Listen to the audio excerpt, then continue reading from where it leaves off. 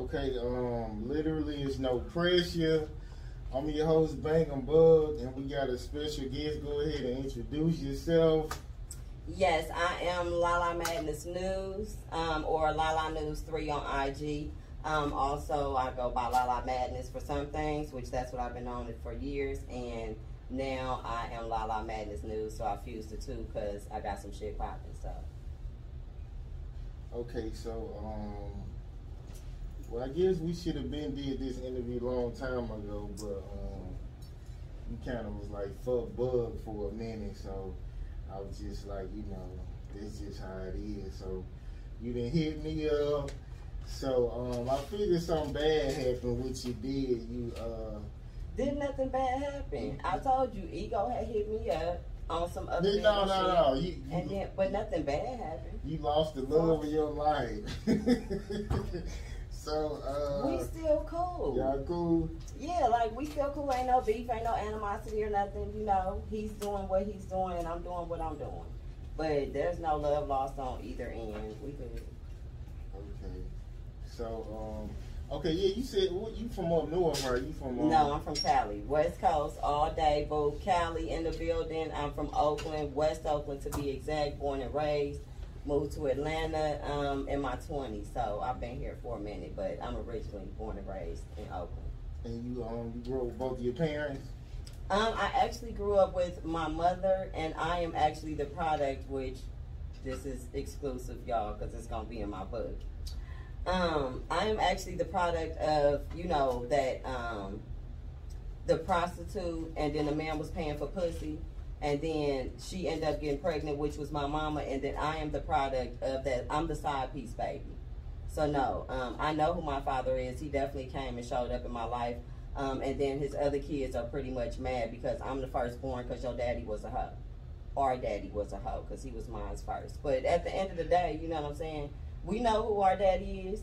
And he know who I am too. How you doing, daddy? Oh, man, can't be no hoe. Where y'all be getting this from? What you mean a man can't be no hoe? Hoes is hoes. Whether they have whatever part they got.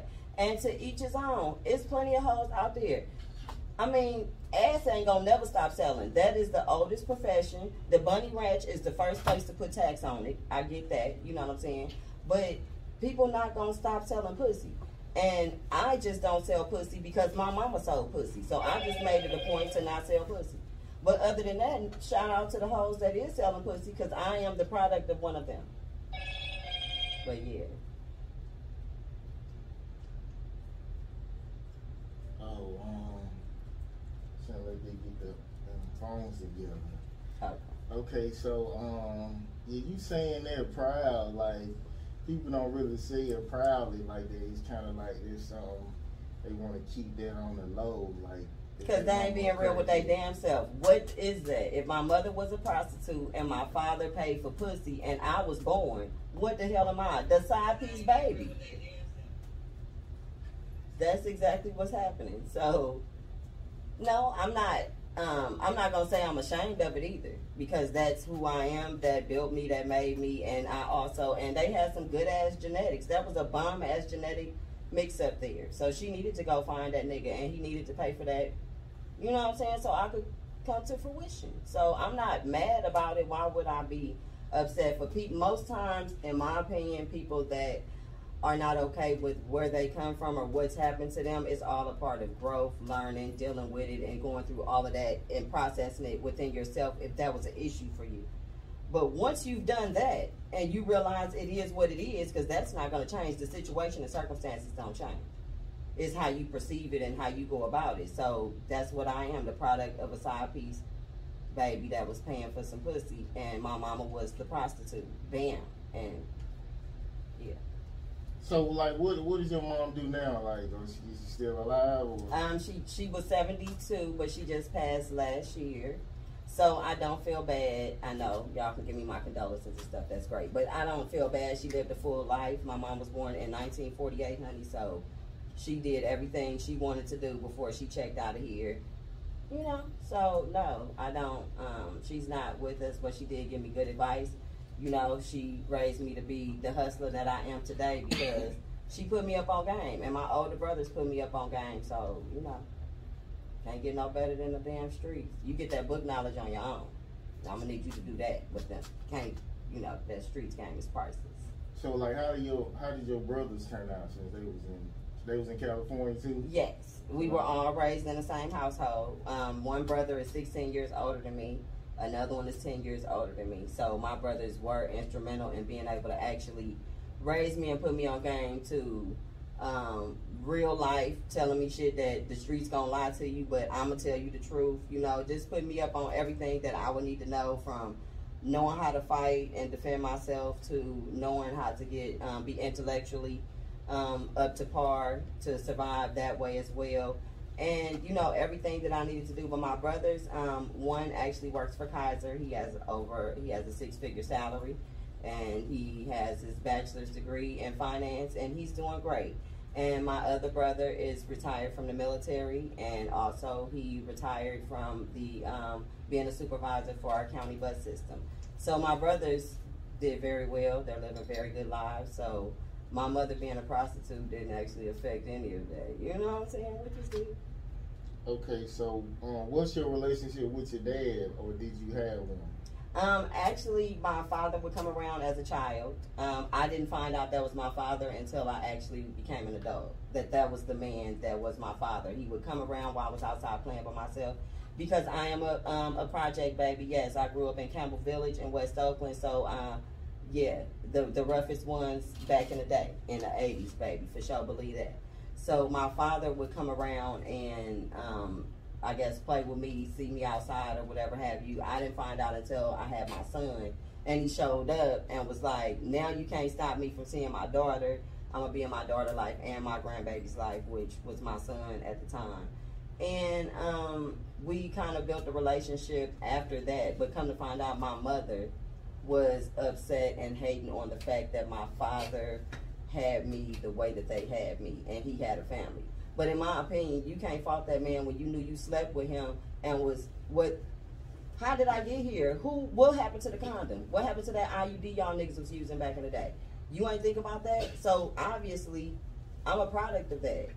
So I'm not mad at him because he wanted to be in my life. My mother, I guess, held some sort of resentment and kept him out of my life until I had my son.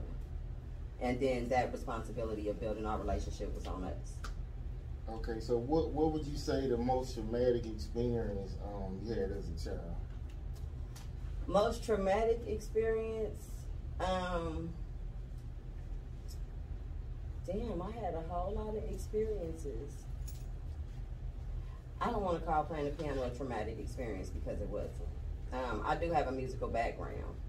So I grew up partially with my grandparents. They are a very astute Mason, $1 million home lifestyle. I played for the church. But as I began to play for the church, it got traumatizing because it had to be perfect. You can't miss a note. You can't, my grandmother was the choir director. So it took the joy, I guess, out of me playing. I played concert piano for weddings, Kwanzaa celebrations. I was booked. I played for my church every Sunday as an adolescent for years. So the trauma part came, and my grandma just started to get mean about it because she wanted me to be perfect. And nobody is perfect. I could sit down and got to the point where my piano teacher couldn't even teach me anymore because I learned everything. But the trauma of sit down, it gotta be perfect. I can hear you way in the back, miss a note. Now you gotta start over on a 12-page song. Who the fuck wanna keep doing that? Then that takes the joy out of it. So that traumatized me in a certain point from music. You know what I'm saying? From not music, because I love music. That's how I can tell when y'all music sound right, when it don't, if that shit don't beat, if your drops make sense. Because I do have a musical background, so boom on that. But that became more traumatizing later. So I took a long break from music and came back, and now I still appreciate the musical factor of it, just not in the traumatic sense of making sure you practice day in and day out. Okay, yeah, so how many kids did you have? I have 2 children. My children are grown. I have grandchildren.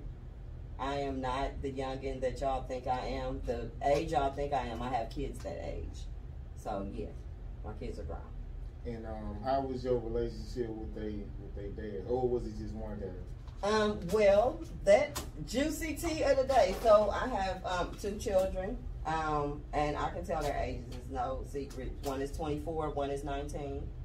My daughter's father, who she's the 19-year-old, I was with him first. And we were like best friends. We grew up as best friends. So he would go back and forth to jail from the time we were 12 years old. And then so I did more time with dudes in jail before I was even 20 years old, because my baby father went back and forth to jail before I even had my daughter. We were still tight. On one of them stints that he was in there for like 2 years, my son happened. Yep, I ain't ashamed. That's what happened. And then he got out and we raised my son together. And then I had my daughter 5 years later, because they're 5 years apart. So the end story is my son's father ended up getting murdered. So my son's father passed away or got murdered in 2012 in Cali. My daughter's father is actually in prison right now until 2040. So I've raised my children pretty much on my own. My daughter's father gets out, you know what I'm saying? He take care of her when he's out very well, you know what I'm saying, because he was in them streets. So unfortunately, I don't know how I keep ending up with niggas in the streets since I was a teenager, but we here now. That's I mean, what do they say they do when they meet you? Like, they say they in the streets, or? Back in the day, I was the straight A nerd student, but I was very popular because I grew up in where I grew up, and my brothers already had status, and it was like you better not, you know what I'm saying? So, like, my community, even though it's hood as hell, still was a community. So, my daughter's father, really, we never had no beef. Like, he's a good man. He just can't keep his ass out of jail. And I moved away in 2003 because I didn't have time to be waiting on you to figure out when you was getting out of jail. And at the end of the day, it worked out for me because he's still there, and my kids have had very successful lives.